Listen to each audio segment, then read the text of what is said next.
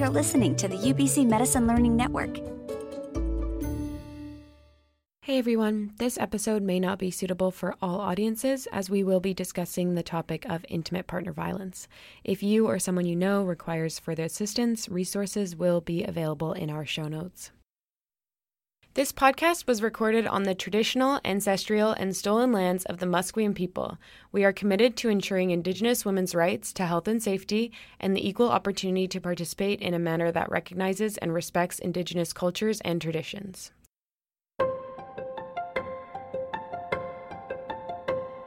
Hello, and welcome back to Women's Health Interrupted Field Trip. I'm Dr. Marina Adshade. And I'm Damara Featherstone. Our next stop on this field trip is Development and Gender Economics, where we will meet Dr. Shuan Anderson. So buckle up and enjoy the ride. What drew you to the field of development economics? So I was always interested in issues of global poverty, but I come at it from a background of mathematics. So I actually did my undergrad in math. So I was really drawn to the methodology of economics in terms of how they approach social problems. And I suppose a really formative part of my life was before I started the PhD, I spent a year in India as a visiting grad student. So that opened my eyes up to all the issues in real time and also just the issues of gender there. Because it was sort of quite shocking for me to see the status of women in that context. We'd love to talk about your paper on intimate partner violence because I think it really gets down to that idea about what might be structural reasons for why some countries have higher rates of intimate partner violence than others. So I'd love it if you could tell us about that. So that one is really focusing from a policy perspective, this idea that economics sort of approaches intimate partner violence by understanding it from a household bargaining framework. So in that case, there's sort of this prediction that if women are better off economically in society, they essentially have the ability to negotiate in the household better because they can actually leave. If things get really bad, they can actually leave the household and leave an abusive situation. But in economics, what we're really concerned about is causality. So we sort of want to establish that if you shift property rights, so these are marital property rights. So in the case of marital dissolution or divorce, women have access. They're allowed 50% of all marital income or wealth. There's variation in that in Africa. So if they're in that situation, then they're less likely to suffer abuse in the household. It's just the fact that, hey, I actually have the power to leave this because I'll be financially secure. And then they are able to sort of essentially suffer less violence in the household because they have more power outside of the household. But you don't actually ever have to realize it. It's just this threat, this notion of power.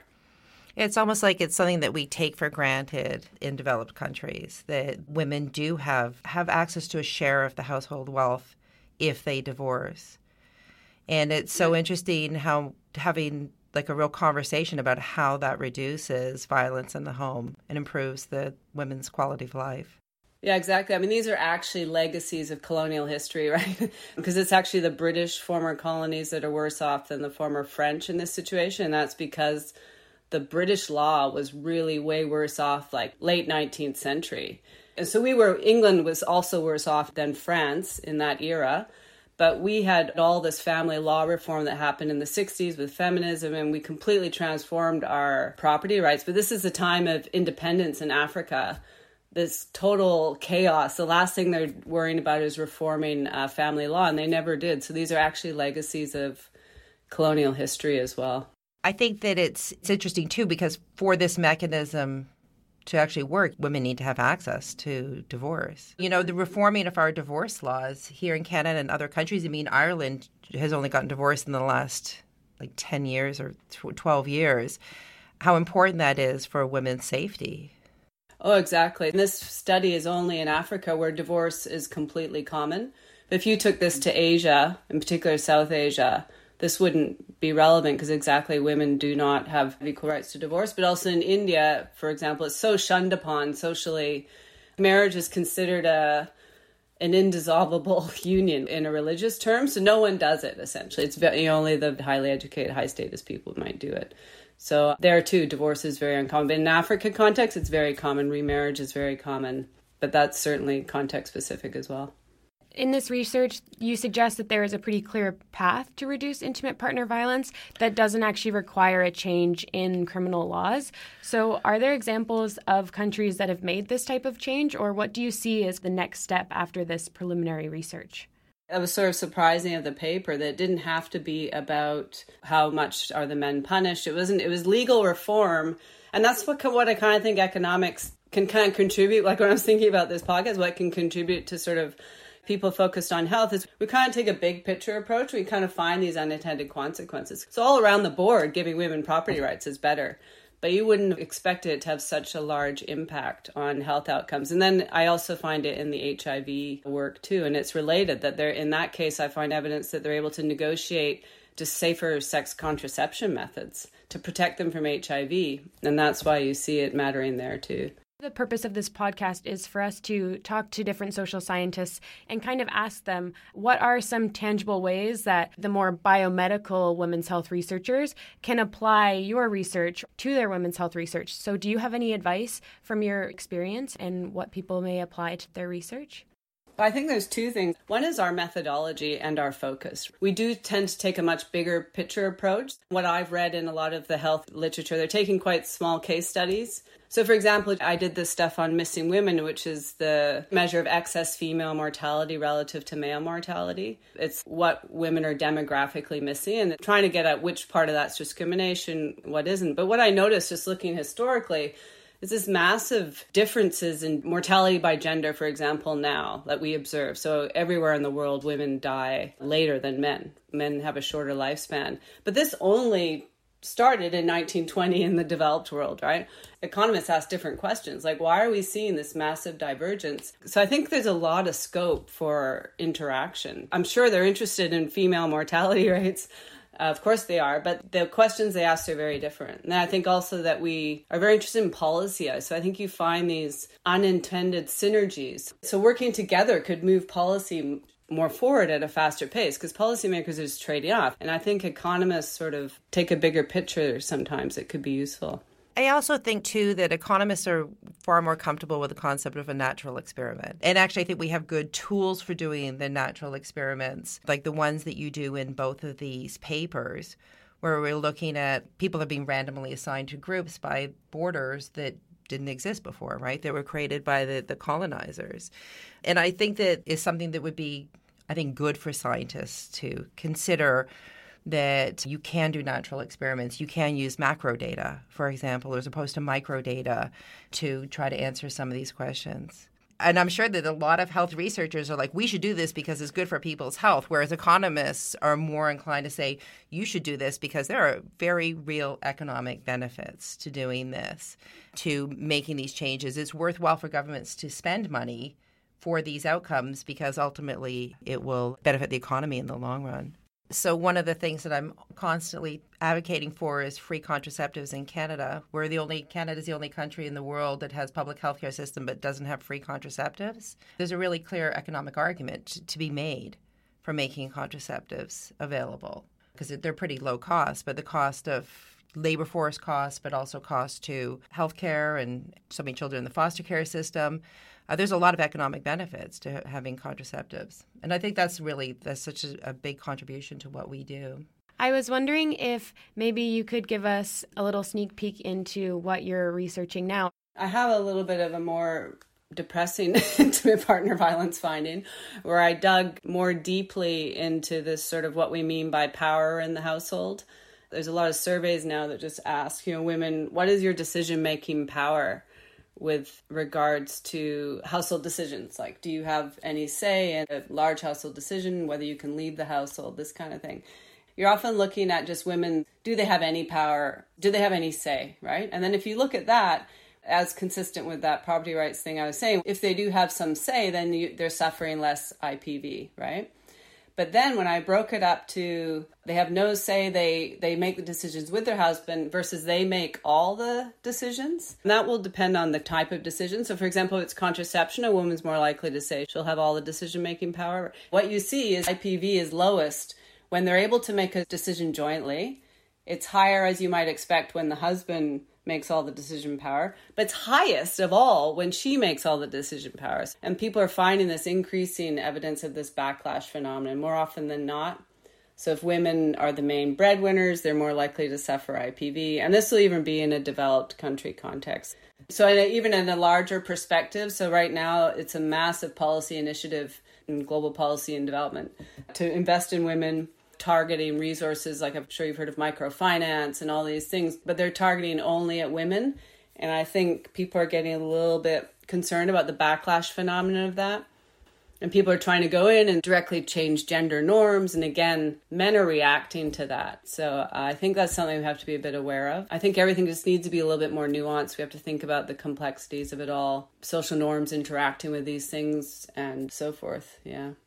Yeah, absolutely. Social norms, cultural norms, and it's going to be very case and place dependent on the country, dependent on the community that you're in. Going off of that research, what do you see as steps forward in that, understanding now that it's nuanced and it's not just numbers? You mentioned microfinance, maybe not only focusing on women. How do you see it moving forward to decrease intimate partner violence when women have more socioeconomic status in the household? I mean, first, we have to understand the context, right? So these contexts vary hugely. I mean, religious norms matter massively. You can't go in and sort of say women should be working outside of the home when they're not. That's completely against their religious beliefs. And I think a lot of initiatives now are trying to bring in the boys. So I think the men, it's hard to change their thinking as much. So policies are targeted on adolescent boys. So going into school programs and teaching gender equity, and also a lot of focus on women's groups so that women can empower themselves within the community as well. And I saw that even in early work of mine where I worked in the slum and looked at these informal saving groups of women. They really help each other just in terms of what we call an economic social capital, just supporting each other. And those groups are becoming much more politically mobilized. So that's also really positive. And policymakers are super aware of this. So bringing the men in and making women larger than just an individual. I saw a study that I think would interest you in Saudi Arabia. And what they did was they surveyed men and asked them how much other men would judge them if their wives worked. And then it turns out that men greatly overstate how much other men would judge them if their wives work. And then when they gave the men the true numbers on how much they would be judged by that, a lot of the men actually encouraged their women to work. It's a really, really interesting paper. And I can see it playing out here in this intimate partner violence where men are feeling degraded by the power imbalance in their home, and that a lot of that must be coming from an internal sense of how other men feel about them. And that just getting correct information about that makes a big difference. That's super interesting. I mean, one thing about the intimate partner violence too, so in all these surveys, it's difficult to ask, but they are very careful about, how much you've experienced intimate partner violence. But they also ask, how do you justify it? So do you think it's okay for a husband to beat his wife if she argues with him, if she neglects the children, if she burns the food, if she goes out without telling him, this kind of thing? And what you consistently see is shockingly, right? Like you'll have places in West Africa, there's 60% of women think it's okay to be beaten, right? But what is amazing, but you'll say half of men will agree to it. So if it's 60% of women agree to it, 30% of men will agree to it. So it's way less likely a man is agreeing that it's okay to beat his wife. So that's sort of something to think about too, that the women are punishing themselves more than the men even think it's okay. I think that's something interesting to study because it shows up everywhere. I've looked at it globally in all these different contexts. And so it's probably not just a misreporting. What do you think are the main takeaways from your research that you wish that women's health researchers could incorporate into their work? More broadly, I think the socioeconomic is absolutely crucial, right?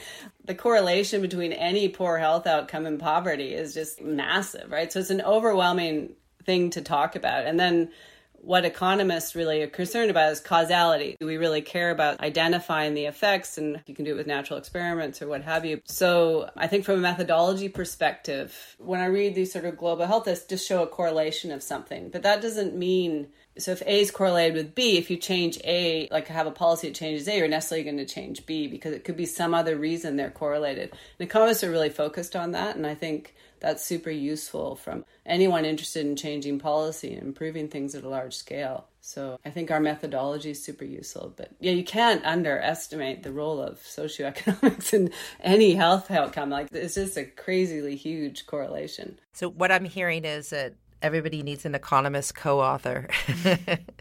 Well, certainly to discuss. I think if you're interested in changing policy, I think it's really useful. Sometimes it'd just be good to chat. Like, we don't have to do a grant together. We don't have to write a paper together, just to have different perspectives. And similarly, I can learn so much from people who know specific context really carefully, or even know the medical issues more carefully. Not IPV as much, but HIV, right? I don't really know how the disease pattern worked across Africa, for example. So that would be really good to learn more always. This is why we want to do this podcast, is to encourage more cross-disciplinary conversation on women's health in particular, because across the university and across academia, there's all sorts of disciplines who are working in this area, and there needs to be more conversation between the groups. Yeah, no, I think it's excellent, yeah. Thank you, Dr. Anderson, for joining us on this journey, and to all of our listeners who've been along for the ride. We would also like to thank the UBC Medicine Learning Network, the University of British Columbia, and everyone that has donated to the Women's Health Research Cluster for their support of this project. If you want to help transform women's health on a global scale, donate to the Women's Health Research Cluster today at www.womenshealthresearch.ubc.ca. If you like the episode and want to hear more, be sure to subscribe on whichever platform you get your podcast to be notified when new episodes drop every second Wednesday of the month. And check out our show notes online to dip into the resources we talked about today, including the 2 papers Dr. Anderson has published that we discussed. Until next time, I'm Demara. And I'm Marina. Thanks for joining us on this journey. This has been a presentation of the UBC Medicine Learning Network.